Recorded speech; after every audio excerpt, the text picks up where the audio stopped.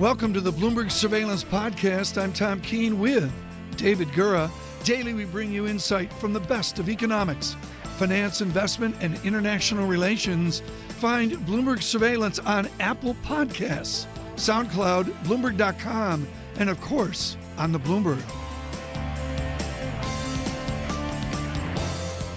Good morning on a Friday, the 13th of October. This is Bloomberg Surveillance on Bloomberg Radio. David Gura in New York, Tom Keene in Washington in our Bloomberg 99.1 studios. Lucky on this Friday the 13th to have another great lineup of guests from the annual meetings of the International Monetary Fund and the World Bank. The new Undersecretary of the Treasury for International Affairs, David Malpass, is going to join us. Nouriel Roubini will be here as well, along with David Rubenstein. And we're going to have an interview in just a couple of minutes with the President and CEO of the Federal Reserve Bank of Boston. Eric Rosengren is going to sit down with our Michael McKee. Now, we go to Boston. Our colleague Michael McKee, international economics and policy correspondent, there with a big interview. Here's Mike.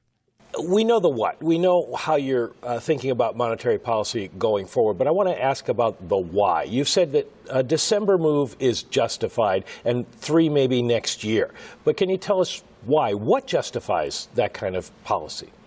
So the unemployment rate is now at 4.2%. By historical standards, that's a pretty low unemployment rate. Inflation is lower than we might have expected at this stage. We're well below our 2% inflation target. But my expectation is that that's a temporary transition. And if you look both at surveys that the Summary of Economic Projections, the participants in the FOMC provide, as well as private forecasters, they're expecting inflation to be much closer to 2% next year. So my worry is that we get to a place that is unsustainable, and that can be reflected either in wages and prices starting to go up too quickly, or it can be reflected in asset prices going up too quickly. What we want is a sustainable recovery, and that would imply keeping the unemployment rate fairly close to what we expect full employment to be. But a year ago, Eric Rosengren to Bloomberg News said that we'll presumably be very close to our 2%, if not our 2% inflation target by the end of 2017. I'm not picking on you, but that's the kind of forecast that has drawn some questions, shall we say, on global Wall Street? Right. Well, if you look back to March, we still were expecting 2% inflation. And one of the temporary things that occurred at that time was the wireless pricing change that actually had a big impact on the current numbers. What we're trying to get is the underlying trend in prices. And so there can be relative prices that can change a lot. That's one reason why we focus on core inflation rather than total inflation, because sometimes we get big spikes up in oil that are not predicted. Sometimes oil prices go way down, and that's not predicted as well.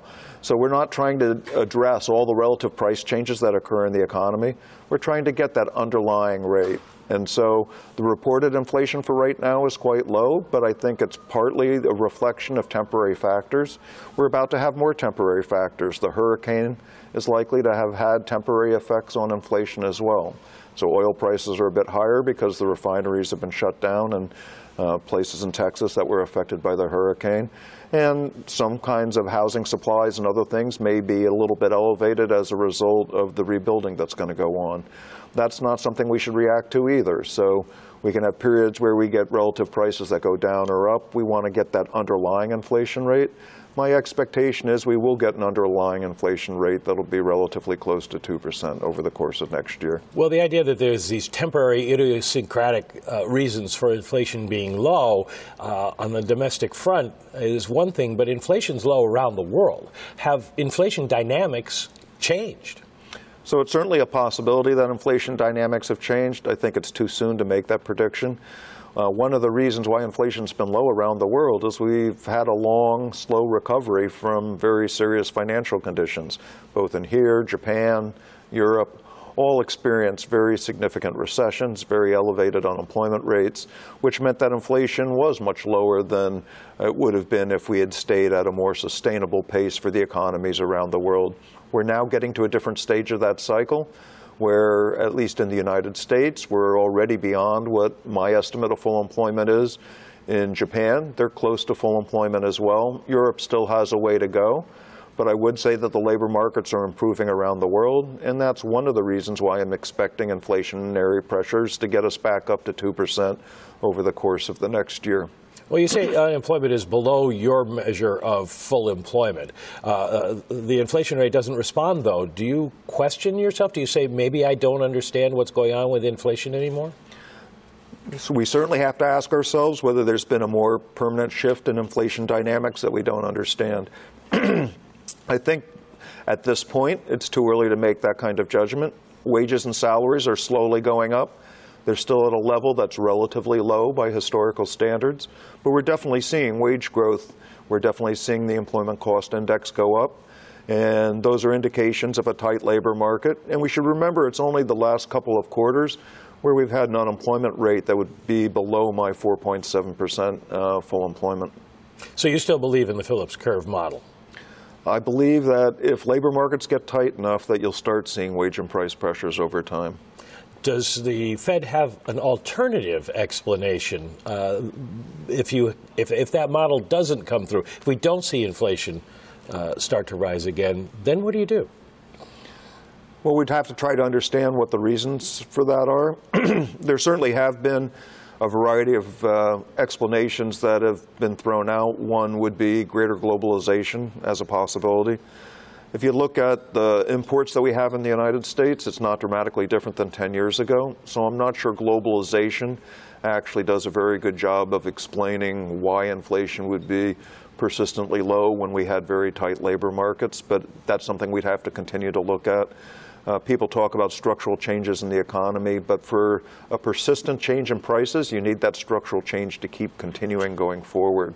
So the important thing is we're trying to get at that underlying rate of wages and prices, and it would be very unusual if we got very, very tight labor markets and there was no response.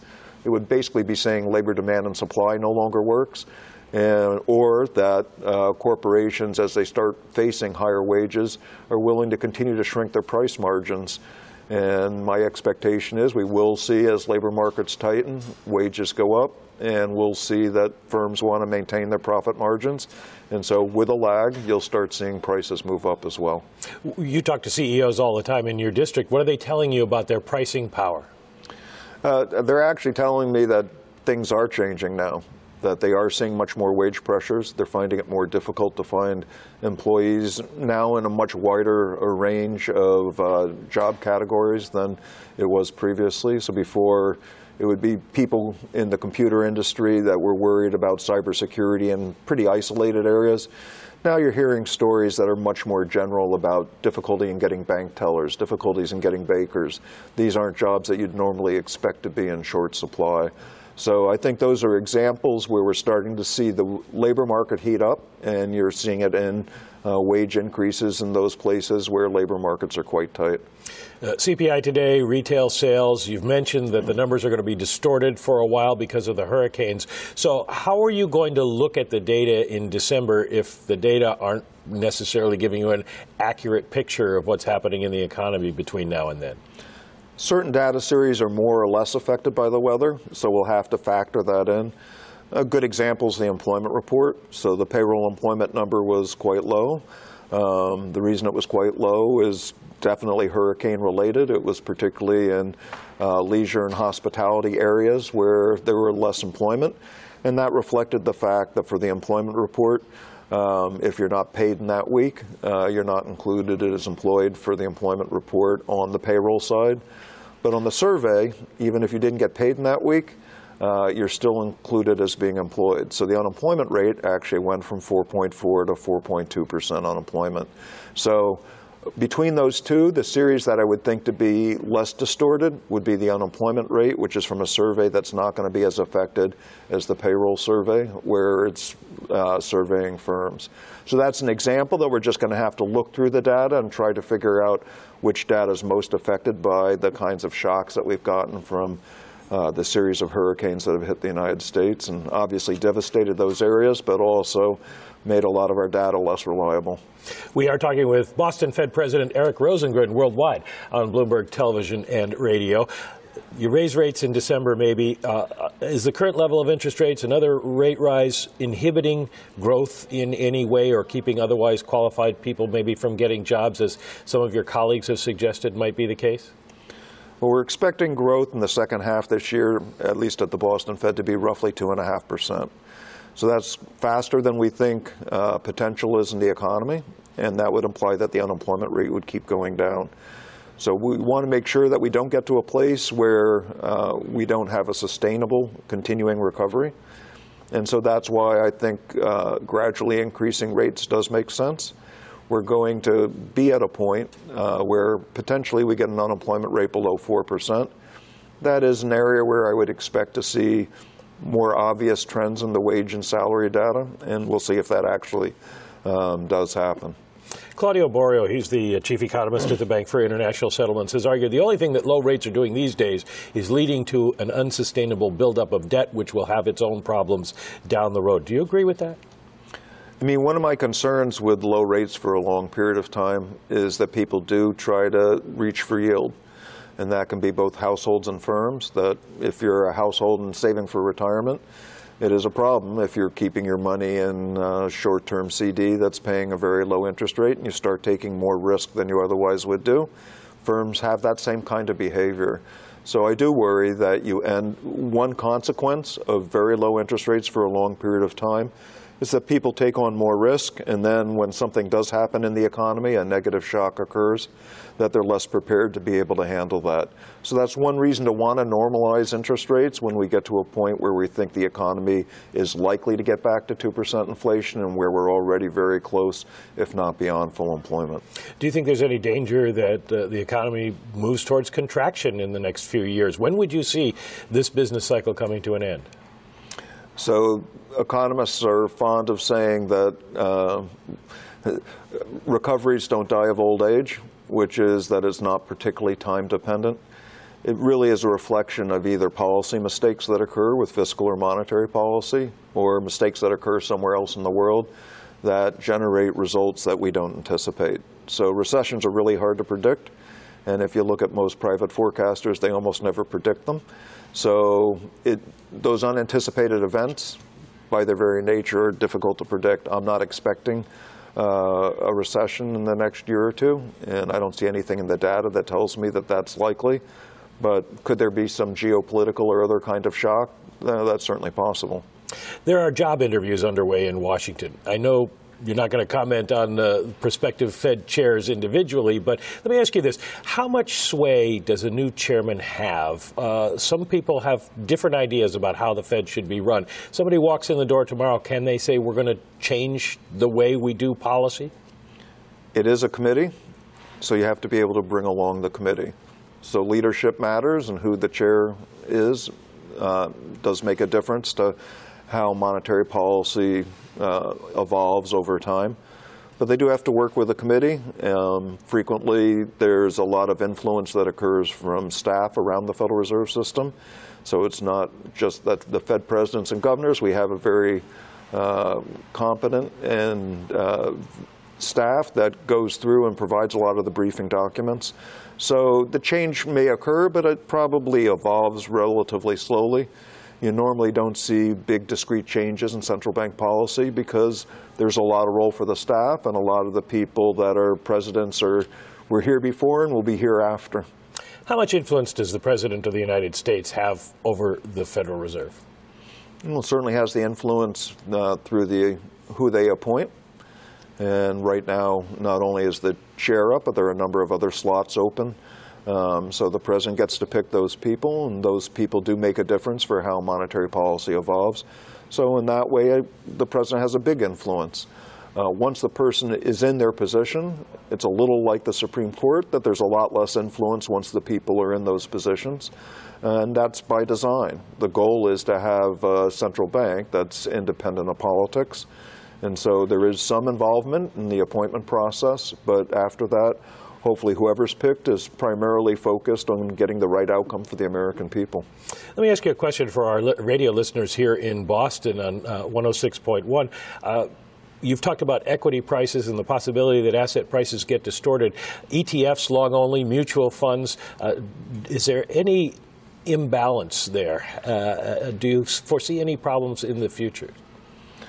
So one of the areas that I've raised concerns in the past is the commercial real estate sector, where I think the valuations have gotten outside of historical norms. So that's an example where I would certainly be a little bit more conservative and worried that those valuations may not be sustainable over a longer time period. So I think there are areas of the market that people should take a close look at and see if they're comfortable with the valuations. But you're good with the Boston economy right now. The Boston economy is doing quite well, but I would say that we're seeing a lot of commercial real estate going up in Boston. We're seeing an unemployment rate that's getting quite low. So some of the things that I worry about in terms of sustainability in the long run are reflected in how well the Boston economy is doing.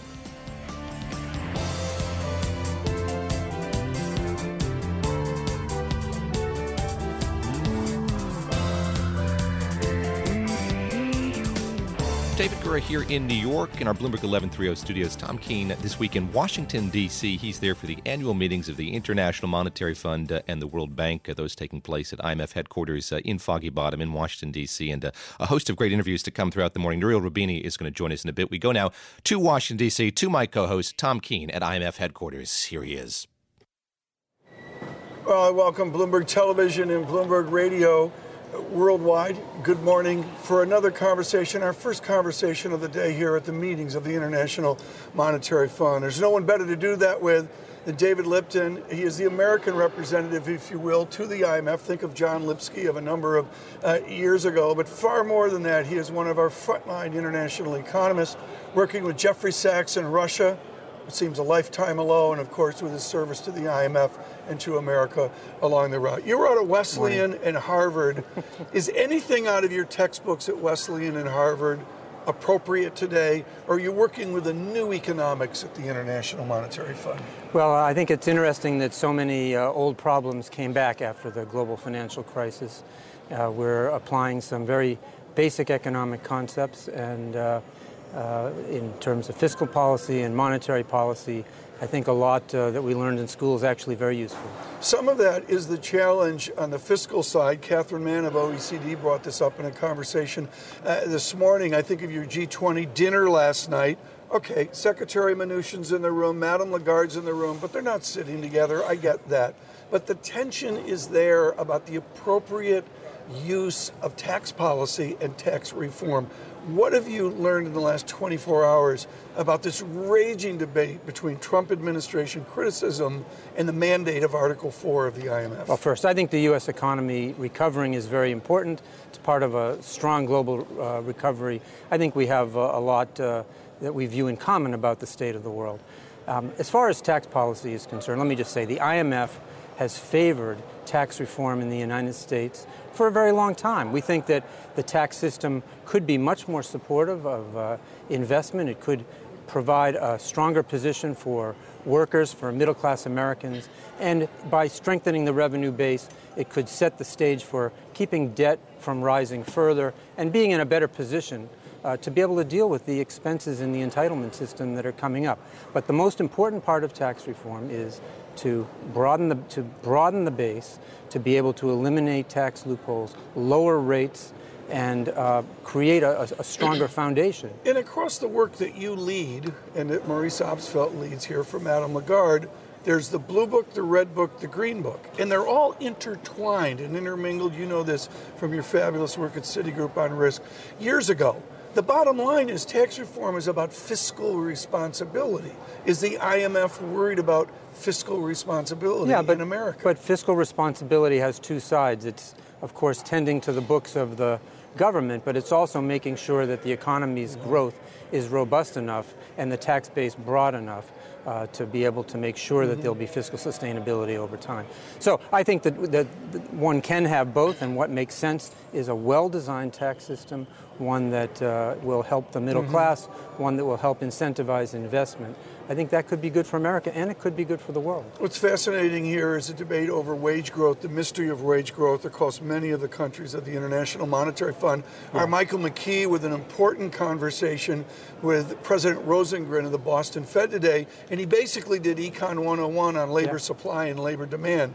Is wage growth dynamics different now across countries because of new technology and a new supply function in labor? We're looking at that, and one of our books, Obstfeld's World Economic Outlook, has an important finding that goes a bit beyond what we learned in school, which is that, we look at how the unemployment rate is the measure of slack, and that will tell you how responsive wages are going to be. But we're learning a new thing, which is that when there's a lot of involuntary part-time unemployment, when people are working part-time who'd really like to be working full-time, that's additional information. In fact, the countries where that's the case tend to have more sluggish wage growth, and that, I think, is the case in the United States and is part of the picture. This is so important, folks. We're going to rip up the script here on this. I read a paper once out of Austria on the uniqueness of part-time employment in Europe. I'm sure that our American viewers and listeners are unaware of the nuances, country to country, of the cultural structure of part-time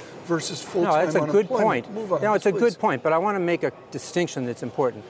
If people want to work part-time, that's good. If they work part-time rather than not at all, it's good for them and it's a contribution to the economy. What I'm talking about is people who want to work full-time, but they're part-time. That's a measure of slack, and it may explain why wage growth is sluggish. It may also, in a sense, be good news because it means there can be some more growth without inflation. Should that be more aggressively debated at the key central banks, and particularly among the Federal Open Market I think they're Committee? I think people are looking at this, and it's going to be part of the story that determines the ultimate pace of normalization, both in the United States and elsewhere. I want to go back to your historic work with Jeff Sachs. I spoke with Professor Sachs the other day of Columbia folks, and this goes back to the frontier economies and the emerging markets of another time and place. Indeed. How is the Russian economy, how is Eastern Europe doing right now with the tumult of sanctions and geopolitics? Well, I was just in Russia and in Ukraine, and their situations are both pertinent. You know, Russia's gone through a very tough decade with the global financial crisis, the oil shock, and the sanctions. They've come out of recession. I mean, the truth is that their policymakers handled this very well. In earlier times, they might not have done so well. Now their challenge is how to grow. Our projections for Russia are that they'll grow at maybe 1.7%. That's the same growth as Europe. So there'll be no more convergence, no more Russian living standards rising to European levels, which, you know, before the global financial crisis, they were on a tear and they were catching up. So Russia really needs to find a way to free up their economy from the heavy footprint of the state and to try to be dynamic and get in on the technological revolution that you were talking about earlier. With your huge remit, I was irresponsible to not mention China. They have important political meetings coming up, don't they? Every interview we have is, these are key meetings. They are, and we'll be, you know, we don't know much about the political process in China, but we'll be looking to see what comes from these meetings in terms of economic policy and reform thrust. China's managed its economy well, but there are growing vulnerabilities, and there's the continuing need to rebalance the economy further towards being a service-oriented, household income-based, growth-driven model. I hope that they want to go in that direction. David Lipton, thank you so much. He is, of course, with the International Monetary Fund. Tom Keene, my Bloomberg Surveillance co-anchor there, talking with David Lipton, the first managing director of the International Monetary Fund, from the annual meetings of the IMF and World Bank in Washington, D.C., a wide-ranging conversation there. Given the breadth of his remit, as Tom was just mentioning a moment ago, Tom asking him about whether or not the textbooks that we have in economics classes today tell us enough about the world we're living in today. And Tom, I was particularly struck by what he had to say about one of our books, as he put it, Maurice Obstfeld's World Economic Outlook, and what it had to say about technology. And it strikes me that he and others, including Fed Chair Janet Yellen, are now reckoning more fully or more publicly with the issue, the role that technology is playing in the labor market in particular. Yeah.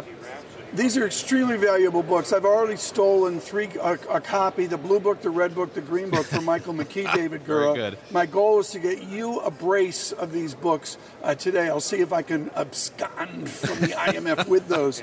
But the technology issue is a huge deal. The technology issue within all three of those, including Obstfeld's blue book, the World Economic Outlook, is an extreme mystery here. And David, this goes to productivity. I think that David Lipton would agree with Jacob Frenkel, would agree with Sir Howard Davies, that the basic idea is to boost productivity, except you don't know where you're going or how you're going until you're 5 or even 10 years down the road. That's the huge guesstimate, if you will, of what we do in international economics. Tom, a touchstone in each of your interviews has been this debate over tax reform. Just remind us of the backstory there, the IMF weighing in on tax reform while in Washington, D.C. Give us a sense of what the argument is like. And now it's days of our lives, the gossip of international economics. So, David, what happened was Sam Fleming over at the FT with Chris Giles wrote up an article that basically said the Trump administration was furious over how the IMF was meddling in U.S. tax reform. The IMF pointed out that under Article 4, they have every right to do that. There's no question about that. They have every right to review tax reform of any country. And they did that, and they did it over a longer timeline than what the Trump administration is critical of. This is a heated debate. I think it's been amended over the last few days. But all in all, it comes down to how will the tax reform advance through the legislative process on Capitol Hill. Like sands through an hourglass. Tom Keene in our Bloomberg surveillance setup there at the IMF World Headquarters in Washington, D.C. More coverage throughout the morning here on Bloomberg Surveillance on Bloomberg Radio.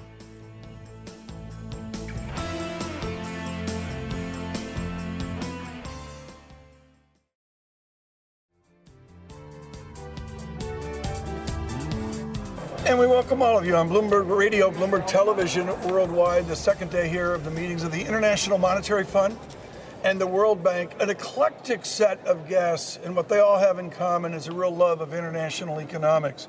That would be David Malpass, iconic at Bear Stearns. I have clearly stated over the years that he is the clearest writer of economics I know, and he owns the word FAST, F-A-S-T. Malpass economics has always been impatient economics, and he brings it to public service for President Trump as Undersecretary of Treasury for International Affairs. I want to digress here. That's the job John Taylor had a few years ago. Exactly right. Tom, it's good to be on. Very nice to see you. Would John Taylor make a good Fed chairman? I mean, he's got the international experience that you have now. Yes, he would, and others are. There are other candidates, and the important thing is for there to be more growth. You know, as you think about the Fed, it's gone through a giant transformation of its balance sheet. Right. So one of the hardest challenges going forward is how do you find a way through that creates and allows more growth. Small business growth. Can I get that in right at the top? Would it be a Malpass interview if we didn't get small business in there right at the top? Right now, at these meetings, the theme is, okay, things are better, but in every dinner, every lunch, it's but to move growth forward. What's the but for you in the Trump administration to move global growth forward? Secretary Mnuchin is the head of our delegation here. He sat last night with Janet Yellen at the dinner, and Secretary Mnuchin has been emphasizing tax reform as a critical spot for U.S. growth to push forward regulatory reforms, and then we're taking that message to the world, really, and making the point that it benefits us if everyone grows. And while there is an acceleration of the world, Christine Lagarde talked about that last night, it's not enough yet. We'd like to see more growth both in the U.S. and abroad.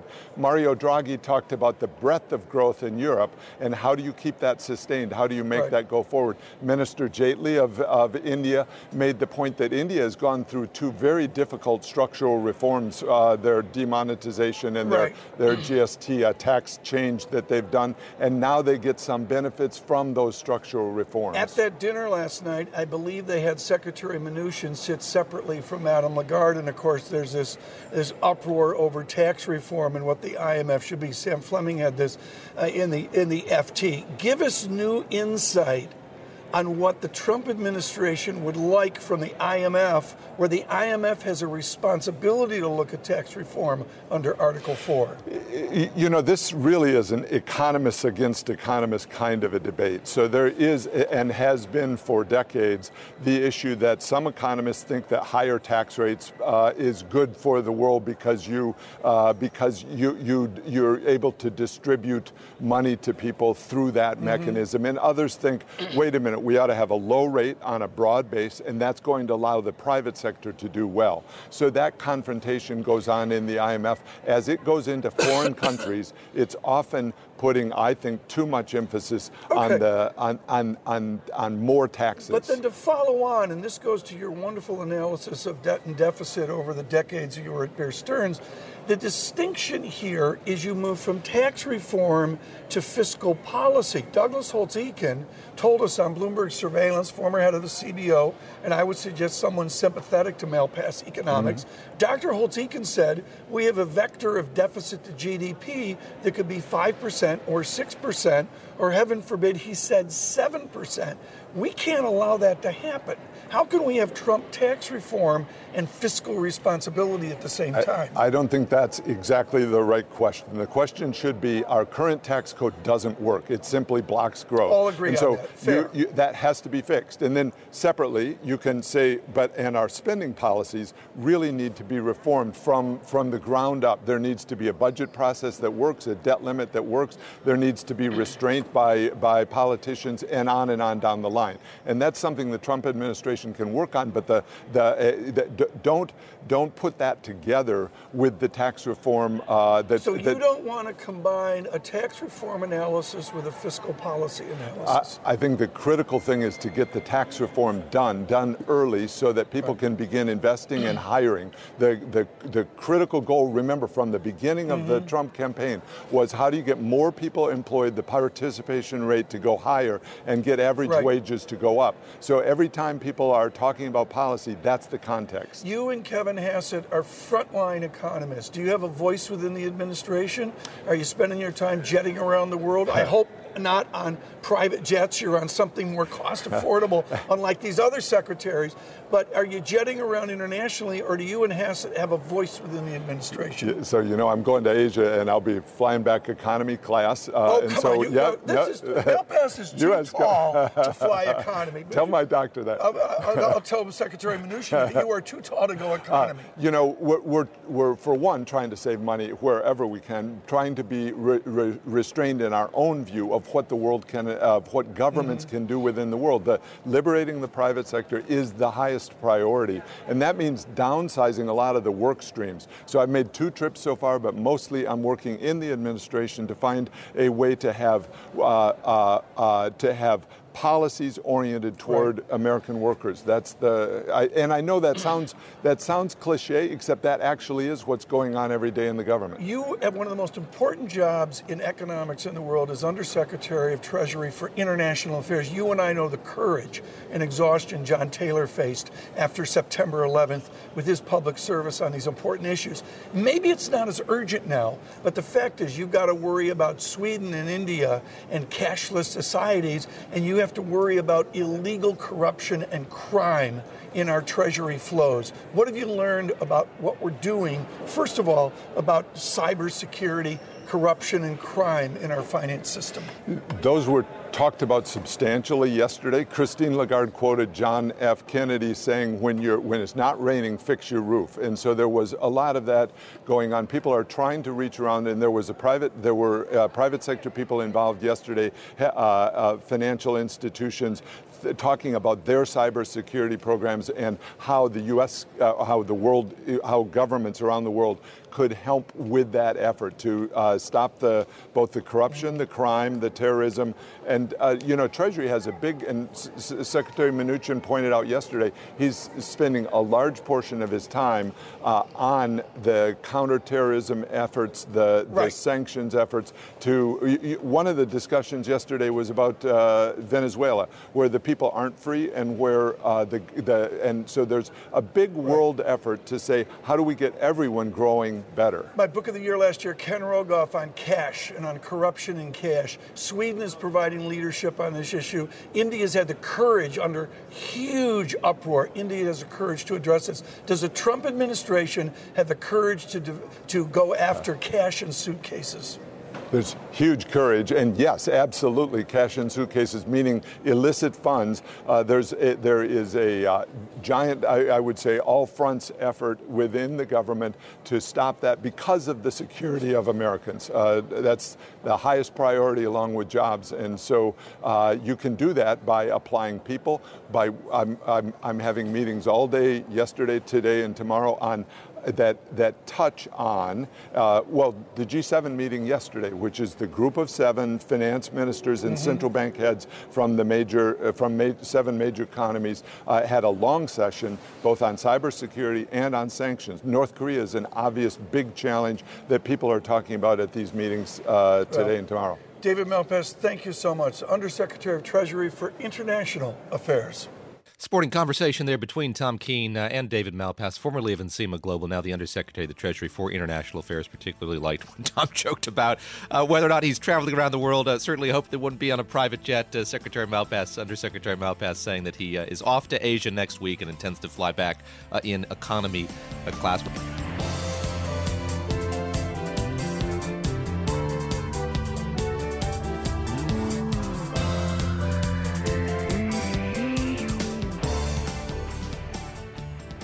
I go back to Washington now. Tom Keene with a special interview, as I said, with an eminent professor from the NYU Stern School of Business. Tom?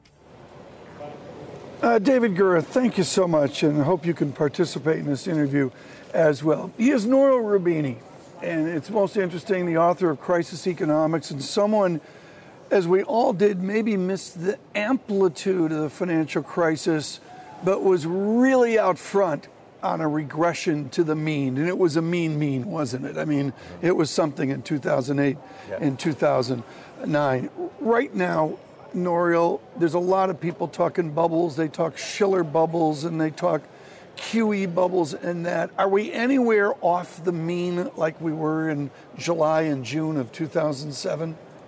No, we're not yet there. There has been a bit of a releveraging in the financial sector, especially among non-bank financial institutions. There's been some releveraging of the corporate sector.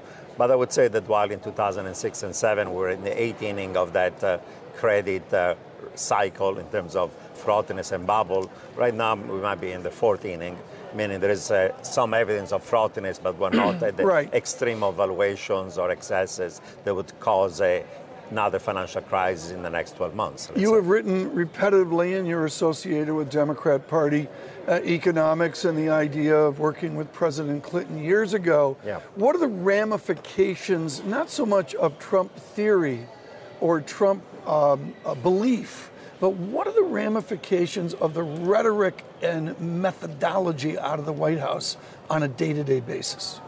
Well, it creates a huge amount of uncertainty, policy, political, even geopolitical.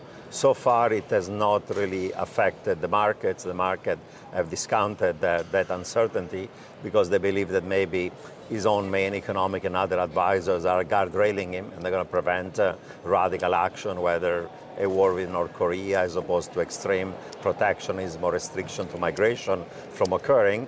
But I would say it's not a positive for economic growth.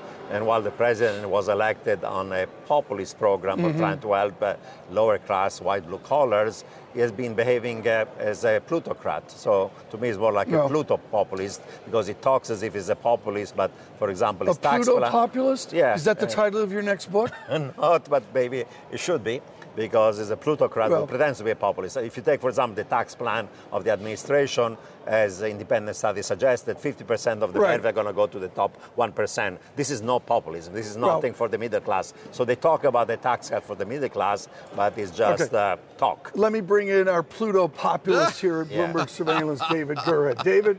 Nouriel, great to speak with you once again. I want to ask you about the new mediocre, now old. Are we still seeing signs of anything with regard to new mediocre in Washington at these meetings and generally speaking?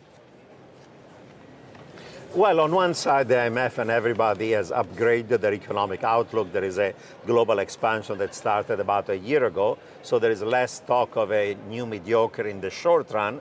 But as the IMF has pointed out, the short-term outlook looks good, but unless significant reforms are undertaken in the US, in Europe, in Japan, in China, and emerging markets, potential growth in both advanced economies and emerging markets has fallen. And while the cyclical upswing can continue for a while, once you hit the bottleneck of supply constraints, then you might get either inflation or, if there is easy policy, asset and credit bubbles. And therefore, you still need to work to increase potential growth. Otherwise, we're going to go back to the new mediocre after this temporary cyclical upswing. You two are in the IMF atrium surrounded by devotees to multilateralism, people who are proponents of it and think it's the way forward. What does multilateralism look like if the U.S. is sitting on the sidelines? In other words, how much are you writing the obituary for multilateralism at this point from the U.S. perspective? Well, certainly the U.S. is key for multilateralism, but if the U.S. is going to decide to effectively abandon multilateralism in support for IMF, World Bank, other international institutions, I think there is a chance that other parts of the world are going to go ahead and strike free trade deals. Europe with China and Asia, Japan with Europe, and so on and so on.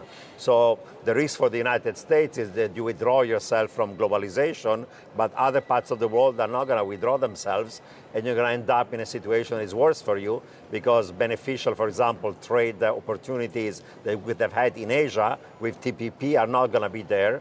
And now China is going to take a lead and propose to the TPP country an alternative trade arrangement. So I think it's a major mistake that's going to be having negative effects on U.S. potential growth over time. One thing that people don't know about you is you actually have had the piece of chalk in your hand in the classroom, teaching people at Yale and at New York University's Stern School of Business.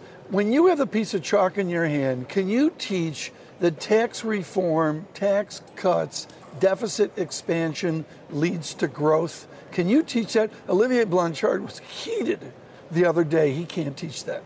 I cannot teach it either because we know that if deficit and debts are high and you pile another $1 trillion to $2 trillion of debt to the existing stock, eventually you're going to actually crowd out economic growth. Long-term interest rates might go higher, the dollar is going to go higher, and the jobs and income of the white blue collars who voted for Trump are going to disappear. So those policies actually, through market discipline, are going to have a negative effect on economic growth. Professor Roubini, would you suggest that we're seeing a Republican tax wish or hope that is basically a nostalgia for Ronald Reagan, except we don't have the Reagan debt load, that we have a much higher debt load now? Is it as simple as that? Well, both Reagan and George W. Bush did tax cuts. At that time, however, the deficits were lower, the public debt were lower, 25% of GDP, 50% of GDP. Now we're on the verge of doing another $2 to $3 trillion, maybe more tax cuts, an increase in public debt at the time where our public debt is more like 3/4 of GDP, something we cannot afford. And the markets are going to then impose discipline by crowding out that recovery. That's why they talked about a revenue-neutral tax plan, but this is not a revenue-neutral tax plan. It could blow the deficit and the debt by up to $3 trillion over the next 10 years. Professor Roubini, let me cast our eyes to Europe if we could. And I, of course, was watching as Michel Barnier was speaking yesterday and talking about how the conversations with the United Kingdom are deadlocked. And I wonder if Brexit has been something of a curative here for Eurosclerosis. Do we see a stronger Europe now in the wake of Brexit? Yeah, there was some concern that after Brexit, this will be the beginning of disintegration of Europe. And instead, the Europeans have reacted by saying we're committed to the European Union, we're committed to the Eurozone. And actually, there is a cyclical pickup in economic growth also in Europe that is positive. But there are still plenty of political risks involved in Europe. This situation in Spain with Catalonia is a serious one. And if there was independence, other regions of other parts of the Eurozone and Europe might say, I also want to break away. In the UK, if the Brexit negotiation lead to a hard Brexit, you could have essentially a breakup of the United Kingdom with Scotland and Northern Ireland leaving the United Kingdom. There are other parts of Europe where there are regional movements who want either autonomy or independence. So the response so far of Europe has been positive. Let's try to integrate more, but there's still a significant disagreement on what integrating more means, and therefore we should not take that one as obvious. There's still meaningful risk over time, not in the short run, of forces lead to disintegration of the European Union. Can we have a recovery in investment? Can we have very quickly here, Professor, can we have a recovery in investment given the oddities in the fixed income market? Don't we need a normal rate structure to get the confidence there to boost investment? Well, certainly the structure of fixed income markets and the rates matter. The paradox, however, today is long-term rates are very low. The term premium actually is still negative. Short rates are still very low. So the cost of borrowing is extremely low. and an institution like corporates are doing a lot of financial engineering because it's very cheap to borrow, like buying back shares or you name it, but what they're not doing is capex. So the paradox is that we don't need lower interest rate to have higher capex because they are already low. Why firms are not investing? And they're not investing because there is not enough probably growth, because there has been such an increase in inequality that there is anemic consumption growth and there is still slack in the economy. We're going to have to leave it there. Nouriel Roubini, thank you so much for this visit at the meeting of the IMF and World Bank. David? And much more coverage throughout the morning. Tom Keene there at the annual meetings of the IMF and the World Bank. You can get that right here on Bloomberg Surveillance on Bloomberg Radio.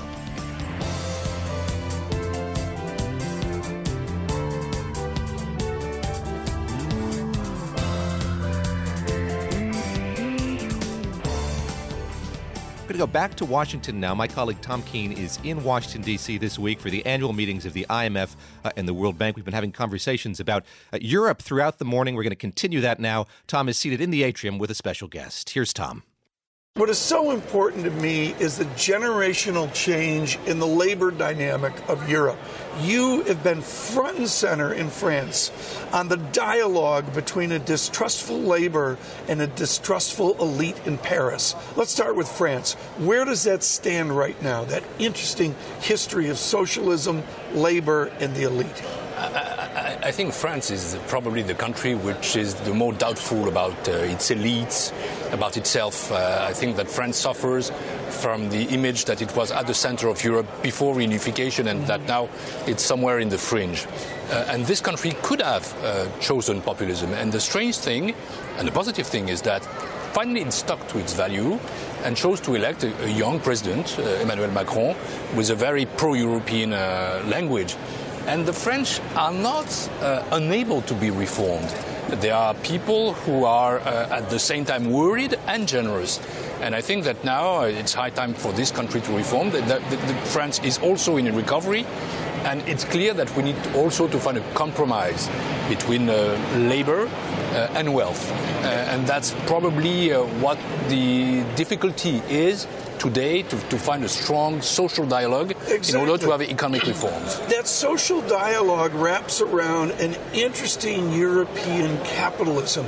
Is there a generational shift going now after the election of Macron? And certainly the stunning results in Germany, where the far right re-enters the Bundestag. Is there a generational shift in the European social contract? First, there could be a contradiction between Macron and AfD because there's two opposite moves. But I would say that populism in Europe, and one must be conscious of that, there are elections in Austria this Sunday, and the extreme right will be strong, a strong right will be high. Populism has lost some battles, especially in France. Madame Le Pen was not elected and had a poor result. But populism has not lost the war. There is this feeling that people are dissatisfied with their own elites.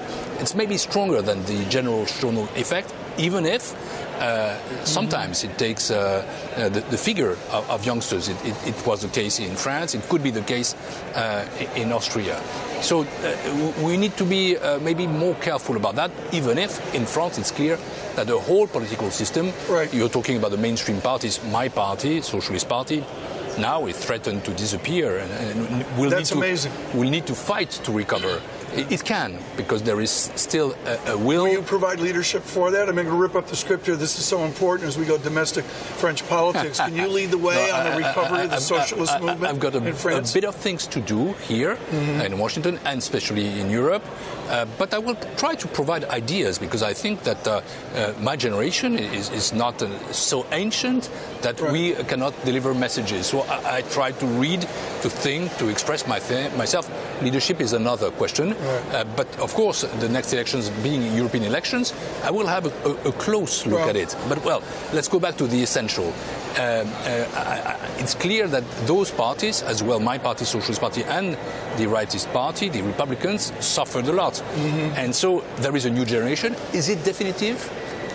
Can there be a comeback? It's one of the challenges of the years to come. Just because of time, I've got to go to Brexit. I think of the ancient geography of Calais and the distrust and tension signified by Calais between France and the United Kingdom, and now we see Brexit as well. What do you need from Mr. Hammond? What do you need from Prime Minister May right now to jumpstart the Brexit debate to a constructive 2008? Our position is very clear and is very firm. It's a divorce. It's a divorce that needs to be a good divorce with a strong relationship after the divorce. But to discuss about the future relationship between EU and UK, and UK will be a European country, even if not inside the EU, we need first to solve the issues that are on the table. And the first thing is that we need to have a strong, precise and definite discussion about the financial settlements and also about citizens' rights. So first things first. In the future, of course, we will be close together. This is critical. As you use the divorce model, do you need a more structured dialogue a la a court process in divorce, or something squishy like American arbitration in divorce? What do you need from the British? Do you need more precision, a more acute dialogue from them? A few weeks ago, Madame May delivered a speech in Florence, which was, and everybody appreciated it, a progress, because she took into consideration the idea of transition, etc., etc. And the reaction by all EU stakeholders was, yes, it's getting better. But everybody said at this time we need to move from this speech, which is good, to precise proposals. And we are still waiting for them. And this is why yesterday we had to say that there was not sufficient progress to move forward. But let's not be too pessimistic. In the 2 months to come, and that's what our negotiator Michel Barnier said, progress is possible, and progress has to happen. And it can be decided outside the courtroom as well. Who's going to drive this dialogue for Europe? You represent Mr. Juncker and the voice of the European Commission, the European Union, or will it be driven by the state leaders, Chancellor Merkel, Mr. Macron, and the others? We've got a very precise organization, and our British friends are aware of that. We have a unique negotiator, Michel Barnier. He's the Director General in the Commission. He acts in the name of the Commission, all the Commission. You spoke about Phil Hammond. I discussed with him. He's a friend, but I'm not negotiating with Phil Hammond, and no commissioner is negotiating with his counterpart. But Michel Barnier does not only represent the Commission, he has a clear mandate by the European Council and reports to the European Council each time it meets. So the British side must know, and it knows, that the 27 have a very clear position and that they are totally united, and they will stay so. Good news for you. We see Bank of America decide they're going to move bodies from London to Paris. Everybody knows everybody wants to live in Paris. We've known that for years. Are we going to see more people in London, in the city, make the choice of Moscovici's Paris? Today I'm in Brussels, not in Paris, but Paris is, of course, a fantastic city. What is clear is that through these shifts, and it's not the only one, there is Paris, there is Frankfurt, there is Amsterdam, there is Berlin, there are other centers, also Spain. You can see how necessary it is for these banks to have a very strong foot inside the Eurozone. And this is why I'm a very strong advocate of the Eurozone.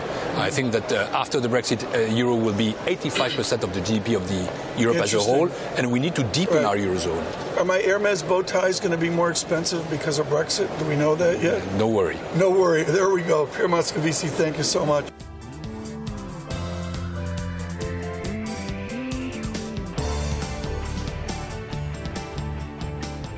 Thanks for listening to the Bloomberg Surveillance Podcast. Subscribe and listen to interviews on Apple Podcasts, SoundCloud, or whichever podcast platform you prefer. I'm on Twitter at Tom Keene. David Gura is at David Gura. Before the podcast, you can always catch us worldwide on Bloomberg Radio.